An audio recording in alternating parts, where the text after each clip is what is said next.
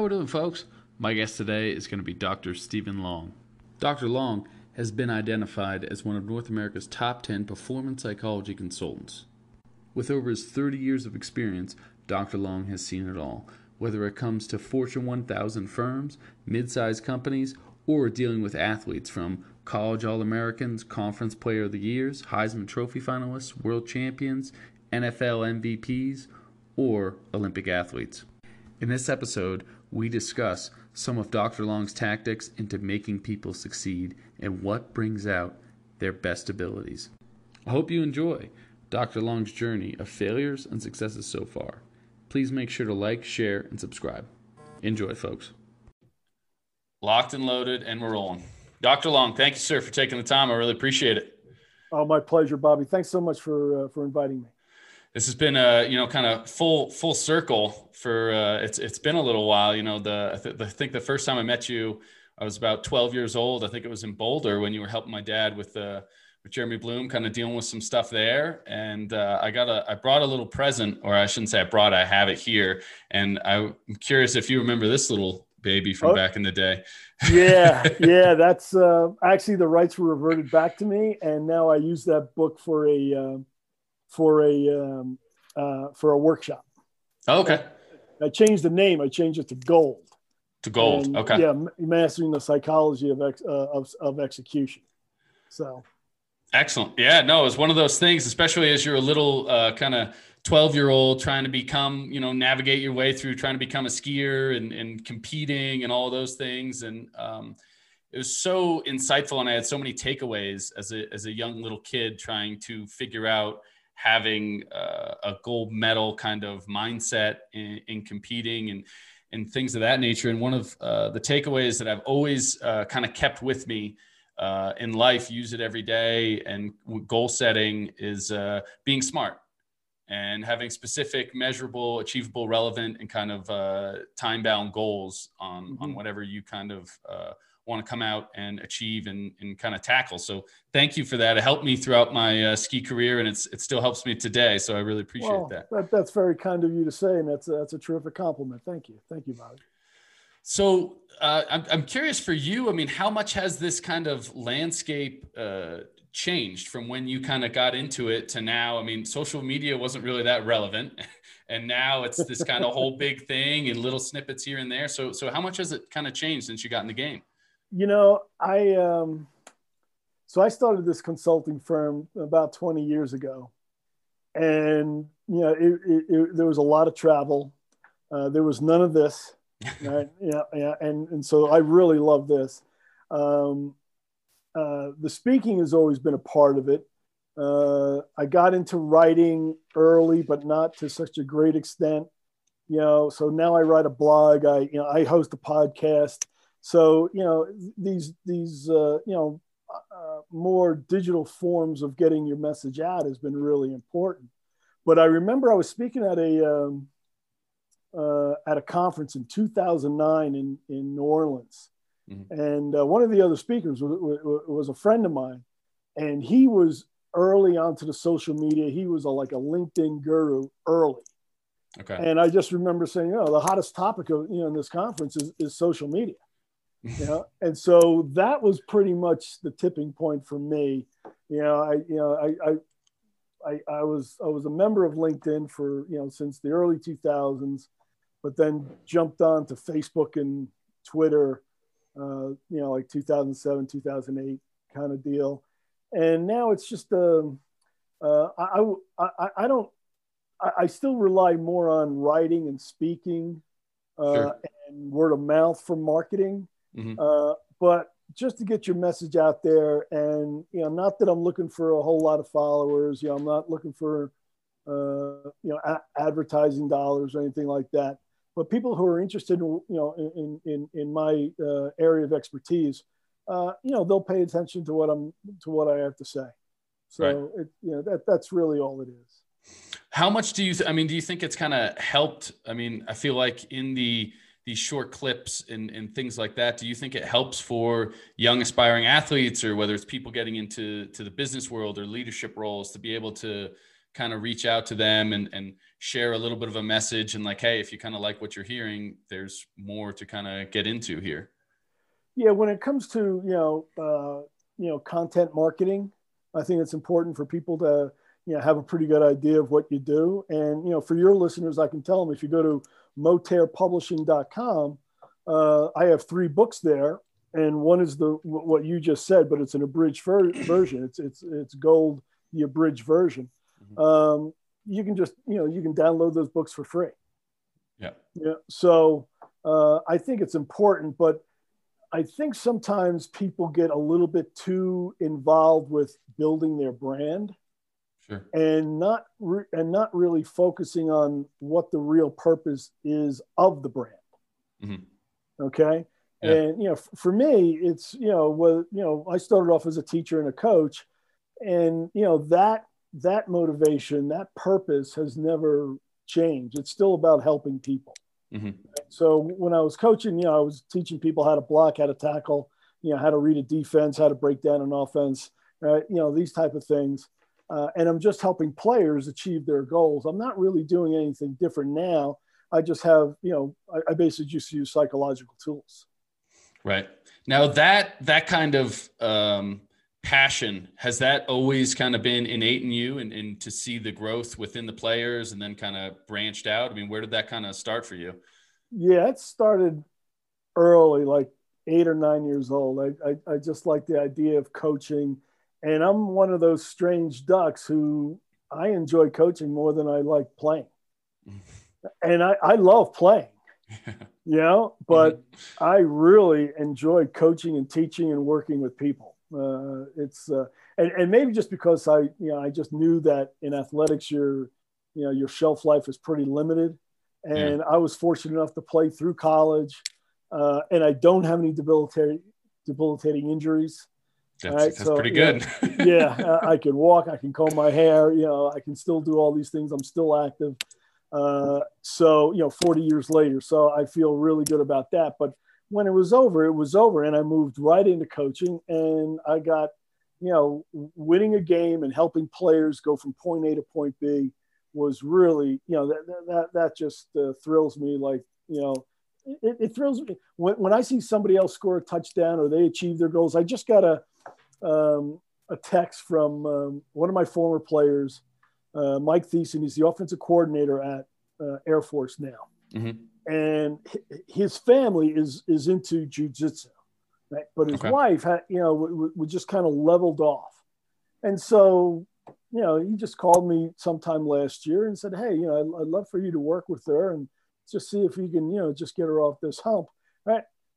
Mike just posted something on Facebook that, that she was just awarded another belt.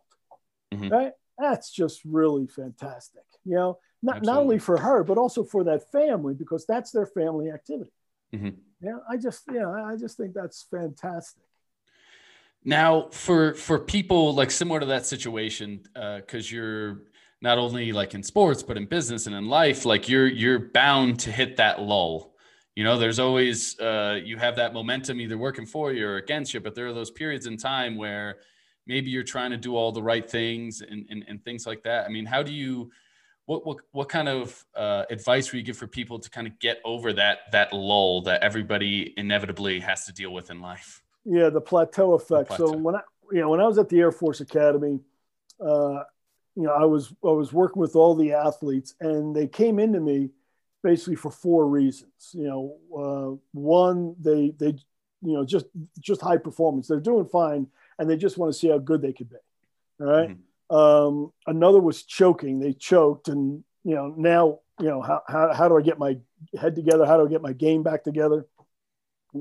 The biggest one was strategic execution. Is that they know what the strategy is, but for some reason they're just not executing. Okay.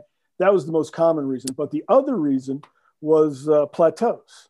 Mm-hmm. Is that, Doc, I was doing really well, and I'm not going backwards, but I don't seem to be getting anywhere. Right. So the plateau effect. And so what I'm able to offer is I have a psychological instrument that measures, right, their mindset. Mm-hmm. And through that, I can find what their strengths are and what their limitations are. and basically levers those strengths, for them to be the best, be the best they can be, but also shore up those weaknesses. And so it really doesn't matter whether they're on a plateau or if they choked. In the end, it's all for the same reasons. And but through a psychological instrument, I can basically just cut through all of that and find out exactly what the issue is, and then prescribe certain educational tools so they can basically go out and fix the problem themselves, because it's really not me, it's them. Right. And how difficult is that? I mean, for someone that loves to coach and love to be able to help people kind of reach new heights, that, I mean, I've seen it in coaching all the time where you're like, okay, I've given you all the tools. I'm leading this horse to water, but it is simply not drinking the water. The tools are here, but it's not clicking. Yeah. Well, the good news is I haven't had to yell at anybody in 30 years since I got out of coaching. Okay. So, but yeah, in the end, it's really all about curiosity. Mm-hmm. Okay. If they're curious about themselves, if they're curious about what they can do. So the growth-oriented mindset, right, is I know I'm good now, but let me see how good I can be. Mm-hmm. Right. And so it's not so much a level of dissatisfaction. And a lot of people believe that is really the only impetus for change. There are a lot of impetuses for change, a lot of catalysts. Mm-hmm. But the primary one, particularly for the high performers, is curiosity. Is that, I'm, like an elite producer. Yeah, I'm on top of the mountain, and I've been on top of the mountain, but, I still think there's something that I haven't tapped into. Mm-hmm. And that's, so I'm able to go in there and pull it out of them. And that's the thing about education, right, Bobby, is that education doesn't mean piling more and more and more and more information on top of each other, right? And for the student to get, totally, overwhelmed with it. It's really about drawing the genius out that resides in every person. And so as a teacher, as a coach, as a counselor, as a consultant, that's what I'm trying to do, either individually or organizationally, because there's untapped potential in each of those organisms. Mm-hmm. And kind of drawing out the genius, as you put it, is that helping create like a different perspective for them? Because I feel like the mindset that people have, like, as you talk about, you have all that information kind of piled up. And I know, and I've had other guests on, you see these goals out before you and it looks like a mountain. Mm-hmm. And a lot of the different people I've had on have been able to just look at it as like, okay, I'm looking at it as today. These are the 3 goals today, rather than staring at that mountain, just staring at the next step. And a little Bob Wiley in there, baby steps to the top of the mountain. Yeah, I'm all for big goals and big dreams, mm-hmm. But that's you got to really focus on now. And right. So what I suggest to my clients is, what are you doing today, and maybe what are you doing tomorrow? Mm-hmm. Maybe, okay, but it's really all about today, and whatever you want to get done by the end of the week, you'll get it done more efficiently if you're just focusing on what you're doing today. But if you try to map out what you're going to do today, tomorrow, the next day, right, and through the week or through a month, life, this is one of the changes, as far as the social media age, is things change like this. Mm-hmm. Okay. And COVID was a really good example, because people weren't aware of it, but they became of it during the beginning phases of COVID, when everything was changing, not day by day, but hour by hour. Mm-hmm. Okay. And that was a really good experience, I think, for our society, is that's really the best way to look at things. Yeah. Okay? It's the perceptual abilities that people have. Mm-hmm. And so when you look at it, because when factors change, variables change, and the people who believe in those variables are fixed, mm-hmm. right, they're less likely to adapt. But the people who look at it as, okay, here we go again, something's changing, let's go, let's make the change. Yeah. All right, let's pivot, as they say. Right. Kind of be able to pivot and kind of be able to move on to the next thing quickly. Mm-hmm. Now, one of the things you had put on that I had read about and kind of that you had talked about was that a person's belief system, kind of either enables them or kind of inhibits them from being able to kind of tackle what they want to, whether it comes to a particular goal, or whether it comes to now in the moment in the day, or that was executive action, as you were talking about earlier. Like, okay, this is with the Air Force players of, okay, that's one of the biggest issues, right? I know what I'm supposed to do. I know my job on the field. I'm supposed to fill this gap. Ball snapped and I'm freezing. I'm not kind of filling that gap. Yeah. It's that simple. Did I really say that? Is that one of the things I said? Yeah. It really all comes down to beliefs, right? Because what you believe turns into your actions. We're cognitive organisms. Whatever we believe, we put into action. And so what my test measures is that people who score high have really effective beliefs. People who score low have really ineffective beliefs. The problem is that 70% of people score right in the middle, on average. Okay. Right? And a lot of people don't think they're average, particularly when they're high performers. Right? Yeah. And so it's like 63% of all people think they're above average drivers. Well, that's statistically, that's you haven't driven in Utah yet. Yeah, you got to drive out here in Utah and you'll see that. Yeah. So yeah, that's hard to square, but everybody thinks they're above average. I have a really good mind. I have a terrific mindset. My belief system is dead on because it's worked for me. And that's the thing that, that people have to come to grips with is whatever got you here may not get you there. Right. Okay. And so it's that it's not a constant challenging of assumptions and your beliefs, but it should be periodic. Is that, maybe things have changed, and maybe I'm looking at this in a way that I'm comfortable with, but is not actually the most effective way to look at it. Sure. I feel like that's super difficult for most people, right? Especially as you talk about like high performers, right? They're all think that they're better than they are. So, what can kind of help to be able to pull that Band-Aid off? I mean, I know for me, I got the support system of my dad, who's brutally honest as it comes. So I know when I'm, feeling too good about myself, someone's going to bring me back down very quickly to reality. Yeah. And that's the thing. It's about reality. So one of the things I do in a workshop is I hold up half a glass of water, right? And I say, okay, how many of you all think this is half full? And roughly half the people raise their hands. And I say, okay, how many of you all think this is half empty? And the other half raise their hands. And I said, well, the fact of the matter is it's neither.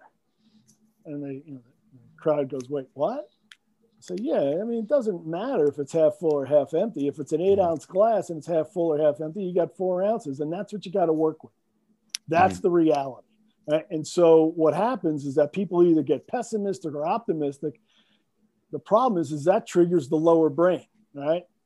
And that's where that's where emotions start to dictate decisions. You're not working from the rational brain. You're not working from the executive functions. All right. And that's why, why my programs can not only work with athletes and military people and help people get higher grades, but also work in business and the arts. It's universally applied, because if you're going to be a high performer, you have to be working from the rational brain, the upper brain, right, where the executive functions are. And this is the part of the brain that governs and regulates goal-oriented behavior. But because we get wrapped up in our emotions, that brings us back into the lizard brain. And that's when we start to go haywire. Start to lose it a little bit. Yeah.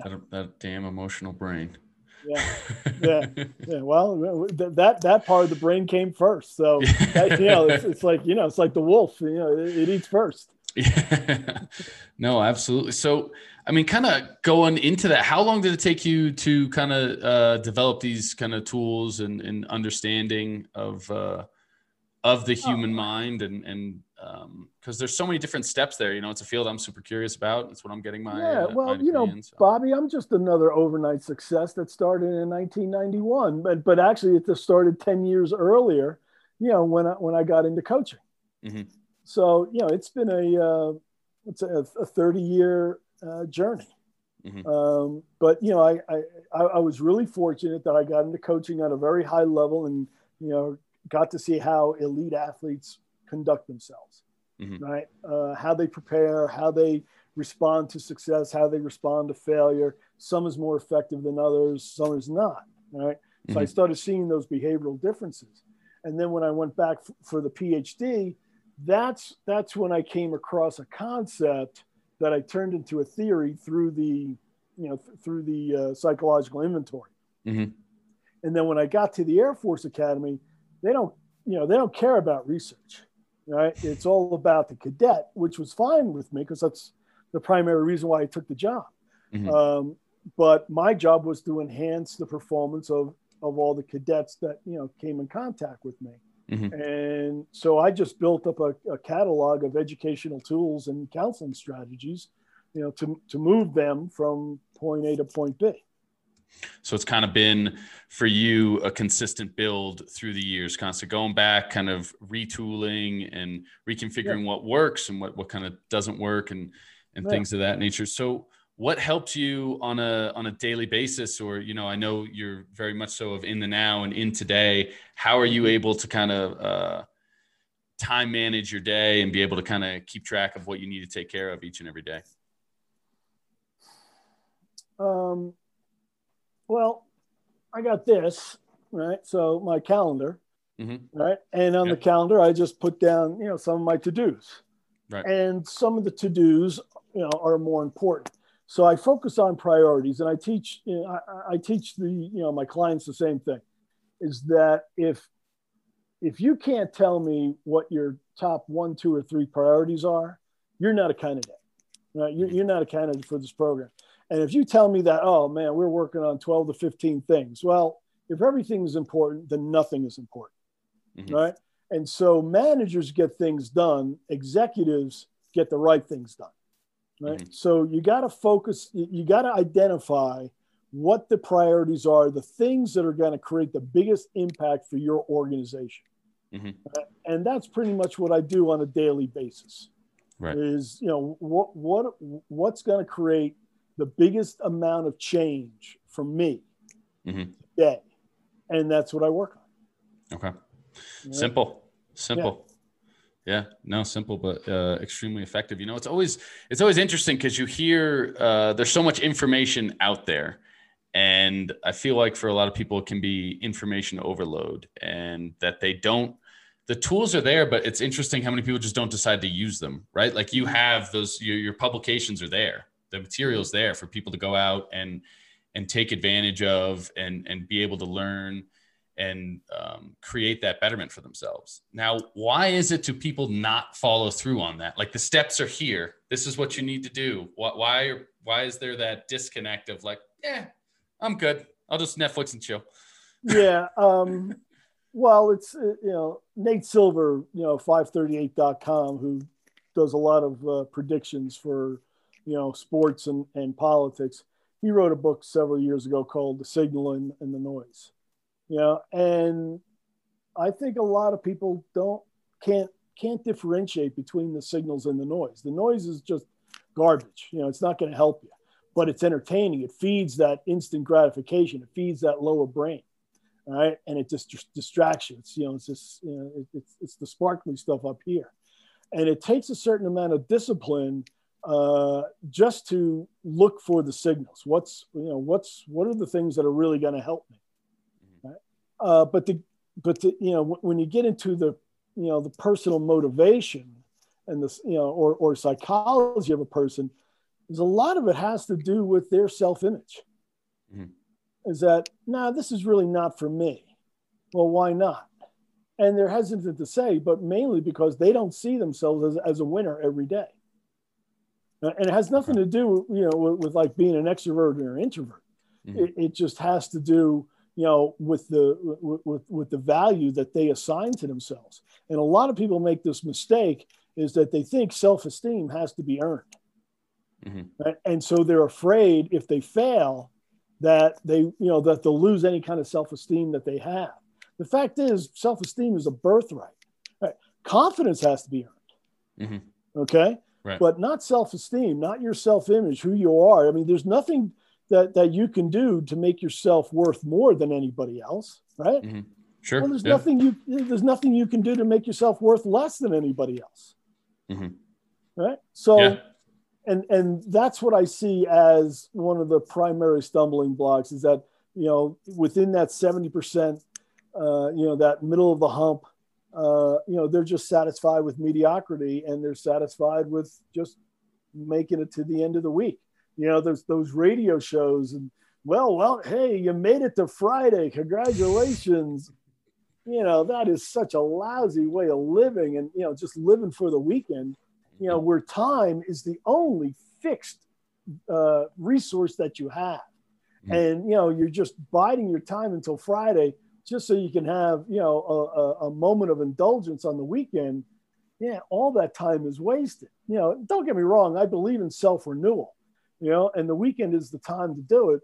But if you're just biding your time in order to say, oh, I don't have that pressure anymore.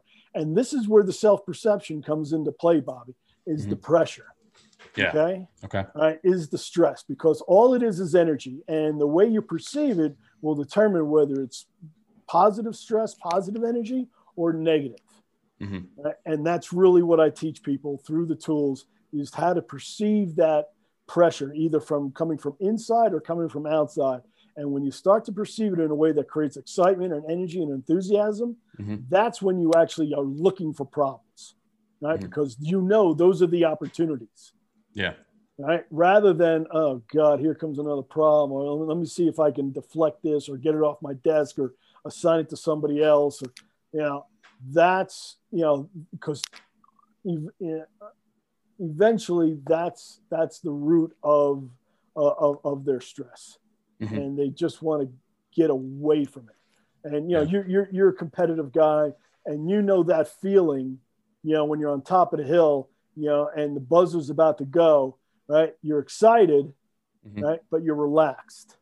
Yeah. Right. It's an oxymoron, but it's a relaxed intensity. And, musicians know this, artists know this, surgeons know this. Mm-hmm. Okay. All right. People who actually perform, and they look at their job as a performance. Mm-hmm. Right? That's when they, that's when they begin to understand that, if I don't have enough stress, that's not a good thing. And if I have too much stress, that's not a good thing. Yeah. Right. It's the Goldilocks phenomenon. Right. Yeah, absolutely. Not too cold, not too hot, just right. Just right. Yeah. All right. Mm-hmm. Like my father used to say, be cool, but don't freeze. Right? Cool, don't freeze. Yeah, I like it. Yeah. But the thing about it, it's different for everybody, and it's different for different situations. So mm-hmm. what I like to say is, some people are Volvos and some people are Ferraris. Mm-hmm. Right. It's like a tachometer in a car. Right. And you really want to be in that high performance zone. And it all comes down to how you perceive the situation and perceive the environment, mm-hmm. rather than having the environment dictate how you react. Right. Yeah. Right. So it's a temperature and a thermostat situation. Mm-hmm. Right. Be a thermostat where you control the environment, rather than a thermometer where you're reacting to the environment. And I mean, it's so interesting, because I feel like for some people that clicks like really easily. And it's one of those things that you just can't really like explain. Like, I've always had a good attitude. I've always had and it's one of the things I've always discussed is like attitude is everything. It's mm-hmm. It's one of those main things. And speaking to that, like that self-perception, and just, that's one of the things I've always found like hardest, is to try to, when I'm coaching athletes or dealing with different people, is like, that their mentality is already negative. Mm-hmm. And to try to be able to turn that tide of like, hey, like, that was you're not that far off. You need to lean 2 inches more forward. Now, you're right near the sweet spot. Don't give up now. Don't have this defeatist attitude. Death and glory are right there in the middle, as you say, not too hot, not too cold. Yeah. But you learn that. You mm-hmm. learn, that attitude is important. And so what I do is I, identify what those beliefs are, and I see what, the ones that are really holding them back, and I unfreeze them because they're frozen. But I unfreeze them through the educational tools and the counseling techniques, and then I replace them. And once they start to see that, wow, life is a little bit better like this, then I refreeze it. Because it's not me refreezing, it's actually them, because it's really about self-reinforcement. Right? Is that they're starting to perform better, right? And those rewards that, are really powerful. Right? Yeah, and so it's basically just a very simple, time-honored educational model, is that as a teacher, as a coach, all I do is provide tools and strategies, right, to build skill sets. And when people master those skills, right, then behaviors change. Yeah. And when behaviors are reinforced and repeated often enough, that's when habits change. And that's when the person goes from point A to point B with their mindset. And because of that, they're making better decisions, they're learning faster, they're adapting more effectively. And because of that, they are executing strategy more consistently. And that is a really strong drug, man, because that just lights up the dopamine pathway. Now, how long does it take I guess it's probably a person to person, but I mean, through the years, I mean, would you say for someone to reinforce that behavior over and over again to finally get them to kind of click and start to move in the right direction? Yeah, that varies, but it really comes down to, how good of a teacher I am and how good of a student they are. And there's an old saying in education, the teacher arrives when the student shows up. Yeah. Right. Yeah. So, and then there's some other factors, as far as what are the issues, and then how intense are those issues. Right. So on average, like the executive coaching clients that I have, are 2 to 4 months long, outside 6 months. But I can tell you with the athletes that I've worked with at the Air Force Academy, because time is the most important resource, most precious resource that any cadet has. Because not only are they cadets, they're taking on average 21 credit hours a semester, right? But they also want to become All-Americans. Okay. All right. And so time becomes really, really narrow. But the average length of time that I would meet with a cadet is 3 sessions. Okay. Right. Some took a little bit longer. Some clicked after one. Yeah. Okay. Now so let's say dealing with someone kind of non-high performing, right? Because there are all those other, I have several friends and stuff that never got into athletics. I think it's one of the most valuable things that you can have and you can do, and it makes long inroads in life, and there's so much values to learn from it. But for people out there kind of in the business world and stuff like that never really got into athletics, just like, hey, not really my thing, tried football a little bit and moving, because I feel like those people are a little more lost. I feel like most of the people that went through, college athletics or at Air Force, they're there and they're driven for a reason. Like you said, everyone that's meeting with you wants to be an All-American, wants to be a best. The drive's already there. They're just like, hey, okay, I'm going to input this into my game plan and I'm up and on the way. So let me ask you, what do you think is for high school students, what do you think is the primary predictor of future career success? Attitude. All right. Well, all right. So let me list these. Do you think it's GPA? No. Do you think it's class rank? No. Do you think it's SAT or ACT scores? I would say no. All right, but they're all measurable, aren't they? Yes, absolutely. Yeah, and so that's what people tend to dwell on. Right? There's the National Federation of High Schools, which is like the NCAA of high school sports. They conduct studies all the time, and what they found, over a long period of time, is the most accurate predictor of success is participation of and leadership of extracurricular activities. So not only athletics, right, but also theater and drama, speech and debate, right? Student government, right? Music programs, right? Because not only are you responsible for your own performance and you know that other people are counting on you, but you're also counting on them, right? And so that, the working with and through other people, that is learned early. Okay. And that's the predictor of career success. And there was a point in the 90s, I'm sure it's different now, where every female CEO played college athletics, because of Title IX. Okay. Now that's changed since then, but they all understand how important it is, for these extracurricular activities. And it only, at the most, it's only 2% of a high school district budget. Right. But the superintendents, what do? They're always looking to cut it. Yeah. Right. Which is absolutely the wrong kind of way to think about things. No, right? absolutely. But it doesn't show up on board scores. It doesn't show up on, placement tests, and colleges are looking at the wrong things. But thankfully, colleges are starting to look at different things. They're starting to eliminate, the SAT and ACT from their application process, right? Because they start to realize, well, wait a minute, we're bringing all these intelligent, supposedly intelligent, cognitively intelligent people, but they're not going out in the world and not changing anything. Right. We're finding, kids from state schools and county colleges, they're the ones who are running everything. Right. You know what school has more CEOs than any other school in the country? I do not. It's not Yale. It's not Harvard. It's not Princeton. It's Texas A&M. Okay. Wow. Go Aggies. Go Aggies, man. All right.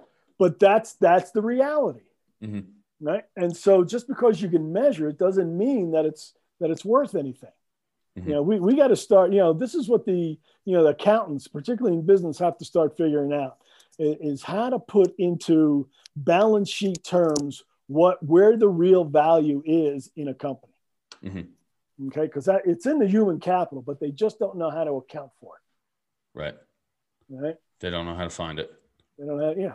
Well, they know how to find it. Yeah. It's a lot like pornography. I know it when I see it, but I don't know how to define it. Yeah, exactly. Right? So people are the difference, but you don't know how to replicate that person. And so by doing that, you just tell everybody, well, just be like Mike. Well, what Mike knew more than anybody else is that he knew how to be better, to be his best version of himself. He figured out his own high performance pattern. He didn't follow anybody else's. Right. And so, the best book that I can recommend to your audience is Principles by Ray Dalio. Principles. He goes through his entire career and how he came up with his own principles of high performance. Right. And he's the founder of Bridgewater Associates. I don't know, 300 billion under assets. But he himself is worth 17 billion. Okay.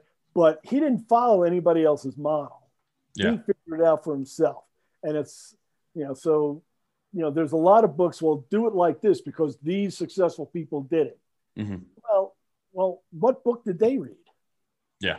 Okay.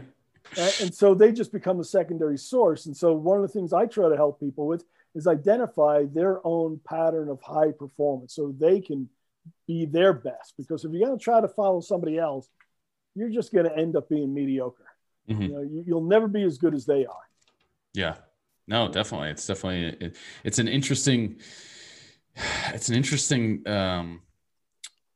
thing to really think about because there are so many of those different books and outlets and kind of tools that you have now at your disposal, and really being able to look in the mirror and kind of take that first step. We touched on it a little bit earlier, but that kind of fear of putting yourself out there and taking that first step, and your own self-esteem, as you talked about, and that self-esteem is, well, I don't want to damage that because what if I fail and look like a jackass? All my friends, everyone, and there's so much fear, especially now with social media and Instagram and all of that. Now it's at such a heightened level that we've never seen before, right? I mean, it's just like craziness where it's like, okay, well, I don't want to take a step and look like an idiot because I'm going to get eaten alive by a bunch of people I don't know online. Yeah, and that's where, what we call locus of control comes into play, is that, okay, so you have all these people who are commenting about you, but they don't know you. You don't know them. They certainly don't care about you. Okay. And so, you should be more concerned about, about the people you care, who care about you. Because if you're letting them down and they know you really well, that's the feedback that you should be paying attention to. Yeah, absolutely. So feedback is important, but it has to be valid feedback. And there's not much of that these days. I feel like most of, the kids have been, we were at Mount Hood over the summer in like August or something like that. And it was really interesting. I would come home, we'd go through, we'd do, after we were off the hill, and they would just be sitting there, kind of doing schoolwork and stuff like that. Next thing I'd look over as working, doing whatever. And they're all just on their phones, on social. Oh, it was TikTok, all of them. Just that's the way to go. Well, this is what Nick Saban rails about, with the media, is that you're poison. And, he sounds a little, controlling, but he's right. Is that, but the thing is, he's never going to be able to control the media. Yeah. Right. What he has to really, but I think he's saying it in the face of the media because he knows his players are listening to the media, maybe more than he is, more than they're paying attention to him. Sure. Right. But, he is the valid source of feedback. His coaches are the valid source of feedback. Right. The radio hosts, the newspaper columnists, the influencers on social media, right, the commentators, they're not. And there's only one reason why, because they have no skin in the game. They have nothing in the game. So if they're wrong, so what?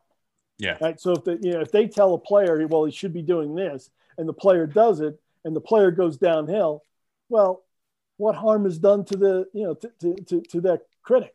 Nothing. Right. Yep. But if the coach tells him to do something and he does it and it doesn't help, well, one, he loses the trust of the player, right? Yeah. And so the player's not going to listen to him anymore. Second, the player's performance has gone down the tubes, right? And the head coach sees that, and that's not helping. So as a position coach, you're responsible. Yeah. Right? You're accountable. So that's what I think people have to look for as far as feedback. Who else is accountable, right? And they're the people I can trust. Yeah. How much have you seen that kind of growth in the last few years, whether it's working with different athletes or professionals and stuff like that in the heightened kind of media world now where it really affects them? It used to just be the newspaper clippings when, hey, we're going to play the rival, and no one has, you have that bulletin board kind of material. Now it's, kids in college or even at the pro level. I mean, they're seeing it every single day. How difficult has it been now for you? See, like with Saban and NFL coaches, sometimes they try to motivate through the media, which only strengthens that reinforcement.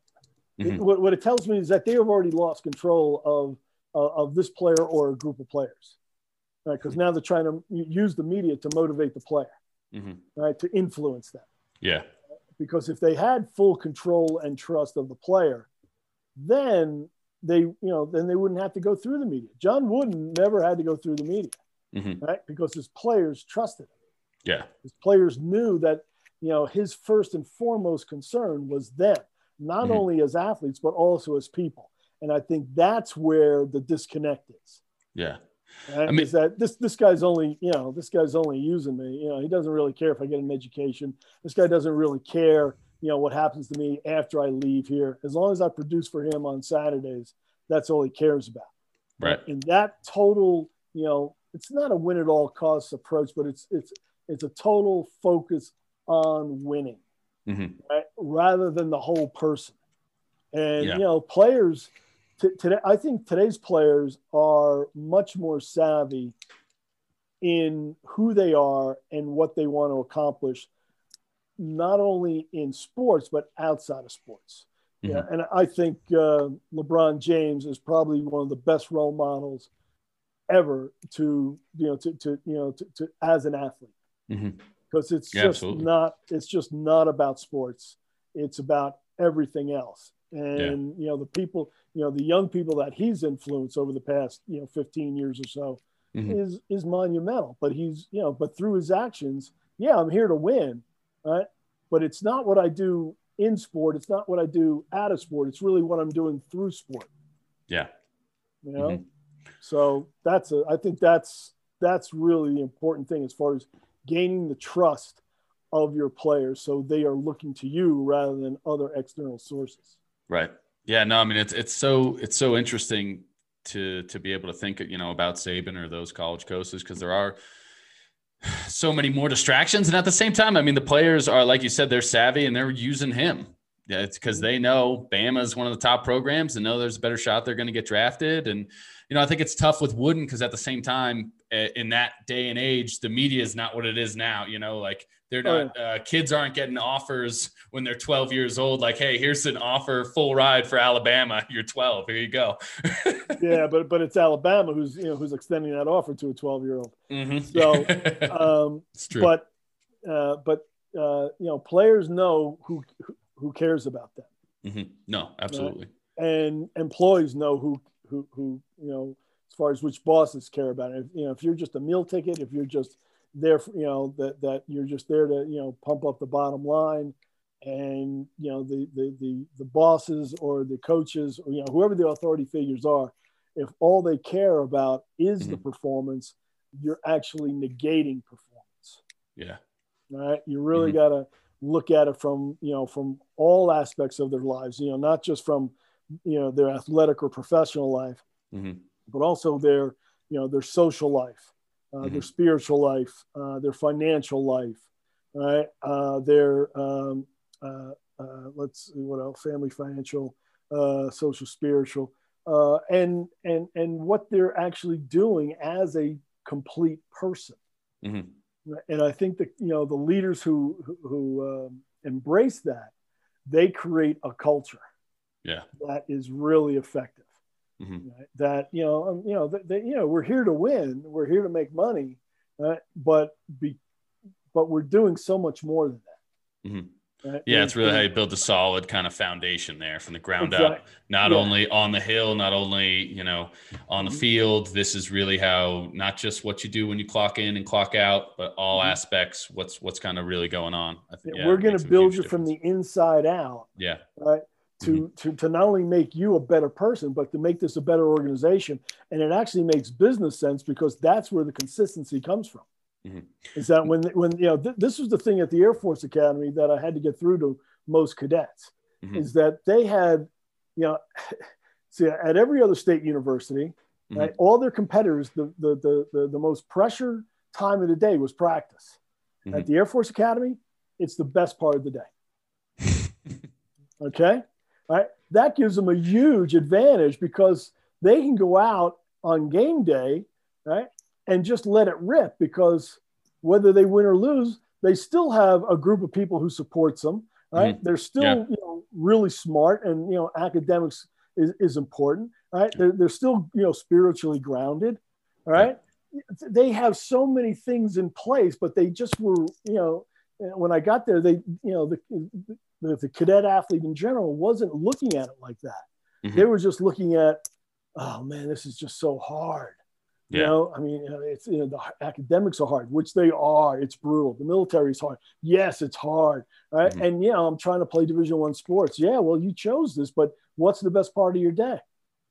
Well, it's actually practice. I said, okay, look at the people who you compete against. You think practice is the best part of their day? No, it's not.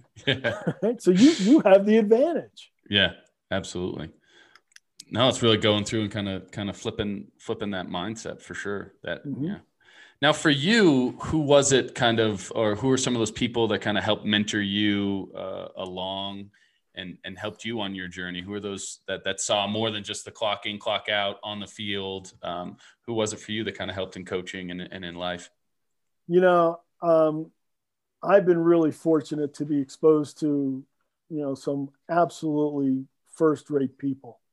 It starts with my parents, and, they're the ones who taught me that, anyone can win, anyone can succeed, anyone can make money, but, to win and succeed with honor. That's what's important. But then, I went to two different high schools. And, my first high school, the football coach retired as the third winningest coach in the state. All right. And, I could see where, football was important. Okay. Yeah. The second high school I went to, football was important, but you better have your academics in shape. Right. And the head coach actually rose to superintendent. Okay. Right. So there was a stronger educational emphasis there. Then I go off to college, and the head coach, Tubby Raymond at the University of Delaware, who's a Hall of Fame coach, he employed an educational approach. Right? I mean, you just see the way that he organized practice. Right? Is that we did individual skills here, right? And then we went into group work, and then we went into teamwork. Right? Everything was educational, but football wasn't a big. Well, it is a big thing at Delaware, particularly at the time. There's only two things to do in the state of Delaware. One is to go to the beach in the summer, and one is to go to Delaware football games in the fall. Okay. But we didn't have athletic dorms. We didn't have training table. And even when I was playing, not when I was coaching, we didn't even have mandatory workout sessions. Really? Yeah. And during spring, during fall camp, coaches didn't stay with us. Right. You got down to practice on your own. Yeah. Right. And we, players quickly learned that if you're woken up by the bat, the captain would come by with a bat, every morning and wake you up by 6 o'clock. If you're getting woken up by the bat, you're not going to make it through camp, because Tubby Raymond's camp was hard. Okay. Yeah. So then I go off and I get a graduate assistantship with George Welsh at the University of Virginia, former Navy coach. And again, it is educationally oriented, right? It's the University of Virginia. Academics are important. But then through the years, I go back to Delaware and then leave. And then I flounder a little bit. And I'm at the University of North Carolina, and they offer me a job in their football office, but I turn it down. And I go to the track coach, Dennis Craddock, who's, just a terrific, he won more ACC titles than any other track coach in history. And that was all educate, but it taught me about female athletes, because being a football coach, you're not exposed to, females. Yeah, and, but they had a terrific women's program. They were the dominant program on the women's side. And you could see how these women were just unbelievably committed and competitive. I mean, they were, as much as any other athlete I ever worked with. I was like, okay, that's terrific. But at the same time, I meet Leroy Walker, who, eventually became president of the USOC. And he was actually the president of North Carolina Central. And he'd come over to Chapel Hill and just watch practice, because he was actually the 76 Olympic coach. And he would just spend time with me. Yeah, he would just sit down and, we'd just talk for, 45 minutes. Yeah. And, those kind of, that kind of influence cannot be, underestimated. Yeah, but I had really good professors at the University of Virginia. I had great professors at the University of Kansas. You won't find nothing but good people at the Air Force Academy. So, all those influences, were really important into, not just shaping me and molding me, but cementing me into who I am. Is that, if you got to cheat to win, it's just not worth it. Yeah. I don't see the fun in that. I think the challenge is to do it right and do it better than, because, people are out there cheating, but to do it right and beat the cheaters even while they're cheating. I think that's a lot of fun. Yeah, no, that's the best feeling there is, for sure. Yeah.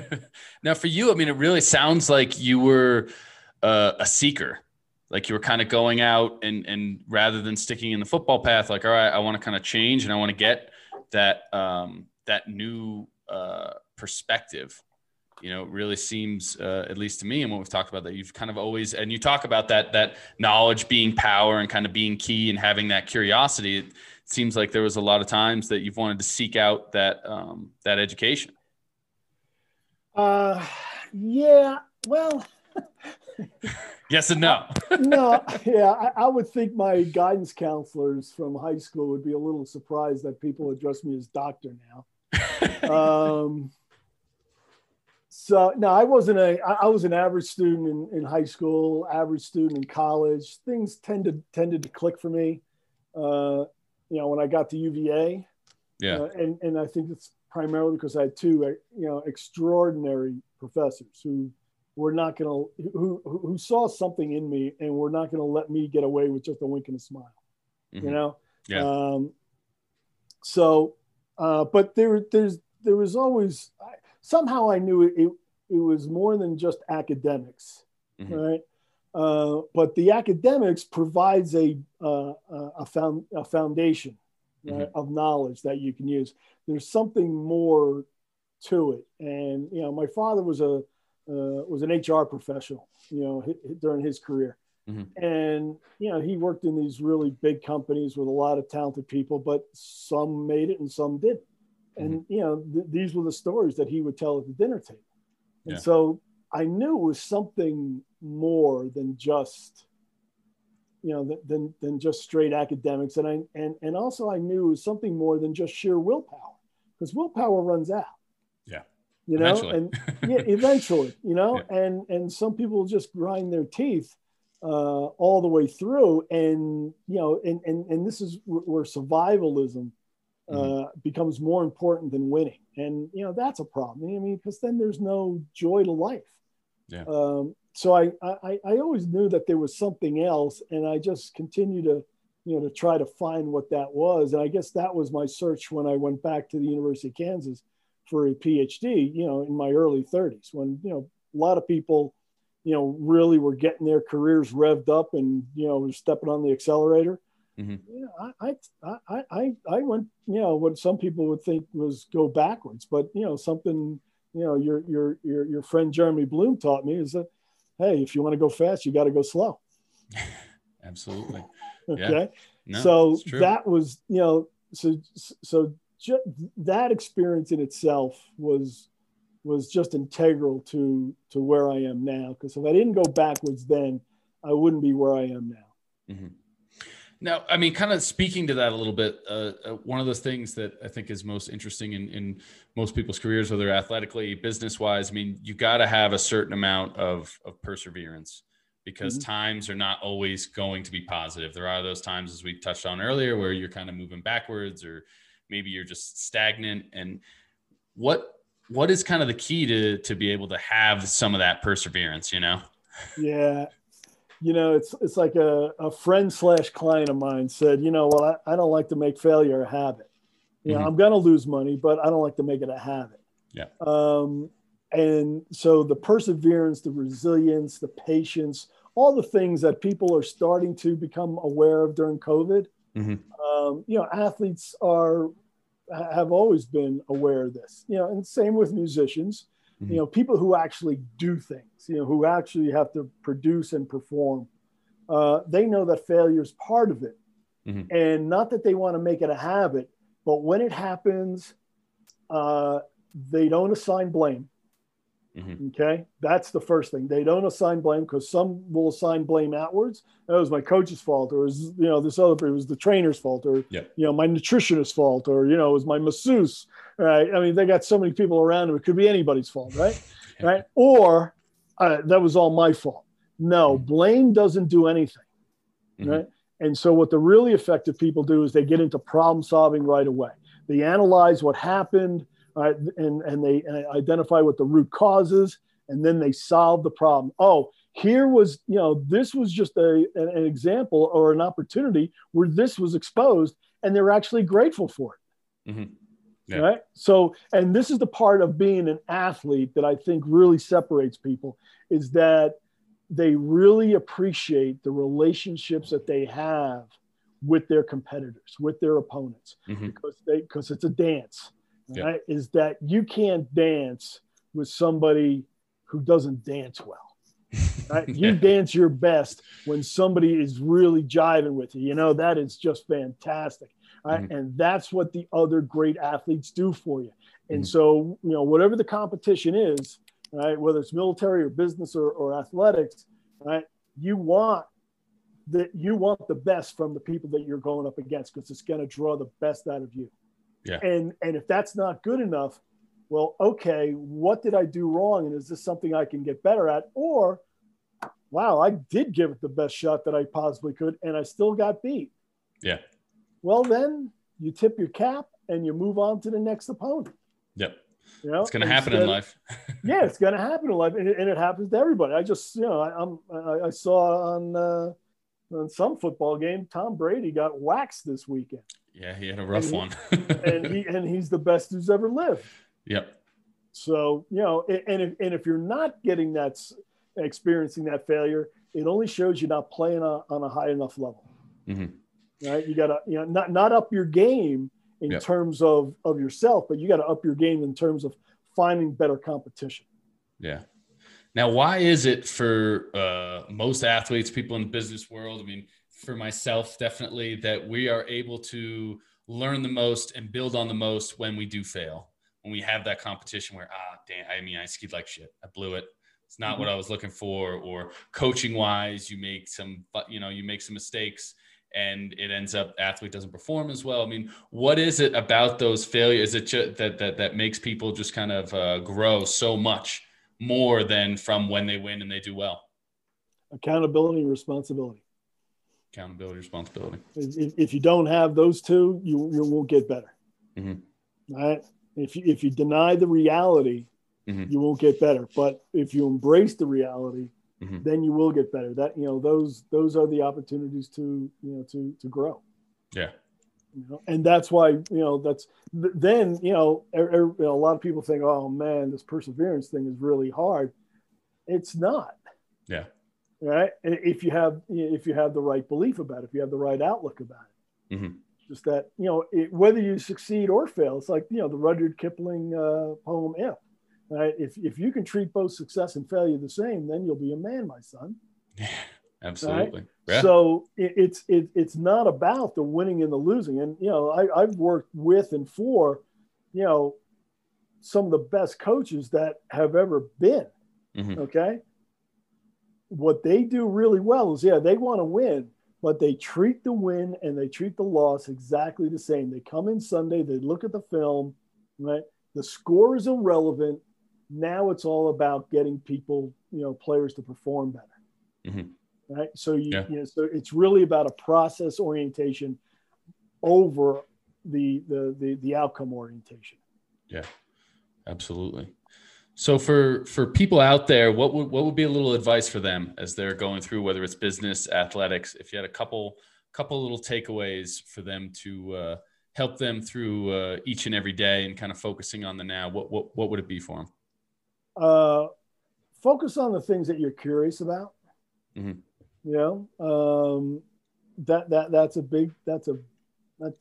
something that I don't think enough people take time to really look at, is that they're so focused on what they got to do, right? And they forget about what they're really curious about. Yeah. But then second is just adopt that growth oriented attitude, is that no matter where you are on the spectrum, right, of success and failure, that you can get better. Yeah. And it's really not about the outcome. It's about the process. It's about the journey. And, the outcome is what it is. Because a lot of those, most of the time, you don't have control over it. Right. But you do have control over the process. Yeah. And to identify the differences between what you have control over and what you don't. And this is where the noise comes in. There's a lot of things that people don't have control over, but they allow those things to distract them. That's the noise. Yeah. But the things that you do have control over, like your effort, like your attitude, these are the things you have complete control over. These are where the signals are. Yeah. And those are the guiding, the guiding lights of where you eventually will end up. And I can tell you this: I don't talk to clients about goals. You don't? Okay? No, right? Because I find that they're ceilings, they're limits. All right, and I don't talk to them about potential. All right, because as soon as I start talking about potential, So like when I was coaching and recruiting high school players, I go to high school A and say, hey, you can be a 3-year starter for us. And then I go to high school B and said, I tell the player, you can be an All-American for us. Right. Yeah. And then I go to high school C and said, we're just going to be a stop along the way. You're going to play on Sundays. What did I just tell these 3 players? Multiple things. I just told them what their limits are. Right. Yeah. Right. And so potential is a really dangerous word. Right. Because as soon as you start talking about it, you're starting to put limits on people. Right. Kind of puts a box, puts that ceiling in there for them. Yeah. So it's not so much what I talk about. It's really about what I don't talk about. Right. No, I mean, I always, one of the takeaways from Matt when it was a long time ago was the fact of, and I always use this in coaching, was not using the word don't. I remember that as because that doesn't fire in the mind. They don't, they will focus on the word like, hey, don't get your hips back. That does not compute. And they think about not getting their hips back or getting their hips back, right? Don't get your hips back. Okay, my hips are going to be back. Or that which it was. The so mind thank doesn't you for hear that. The mind doesn't hear don't. So when I first met you, I only had one gray spot. So, but now, but back then, if I told you don't look at my gray spot, where do your eyes naturally go? Right. And so it's really about, in terms of concentration, and also a really important point of leadership is give positive commands. Positive commands. Don't tell me what you don't want me to do. Tell me what you want me to do, and I'll do it. Yeah. Right. Well, don't do this. Don't do that. It's like going to the doctor. Hey, doc, it hurts me when I do this. Well, don't do that. Well, or when COVID came out and they said, don't touch your face. What? How, people touch their face 30 or 40 times a minute. How are you going to change that behavior? Right? Just don't do it. Yeah, just don't do it. Well, good luck with that. Yeah.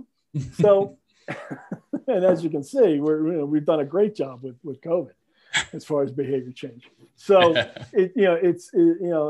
when it comes to that kind of stuff, it's really about positive commands, just giving yourself positive commands. What do you want to do?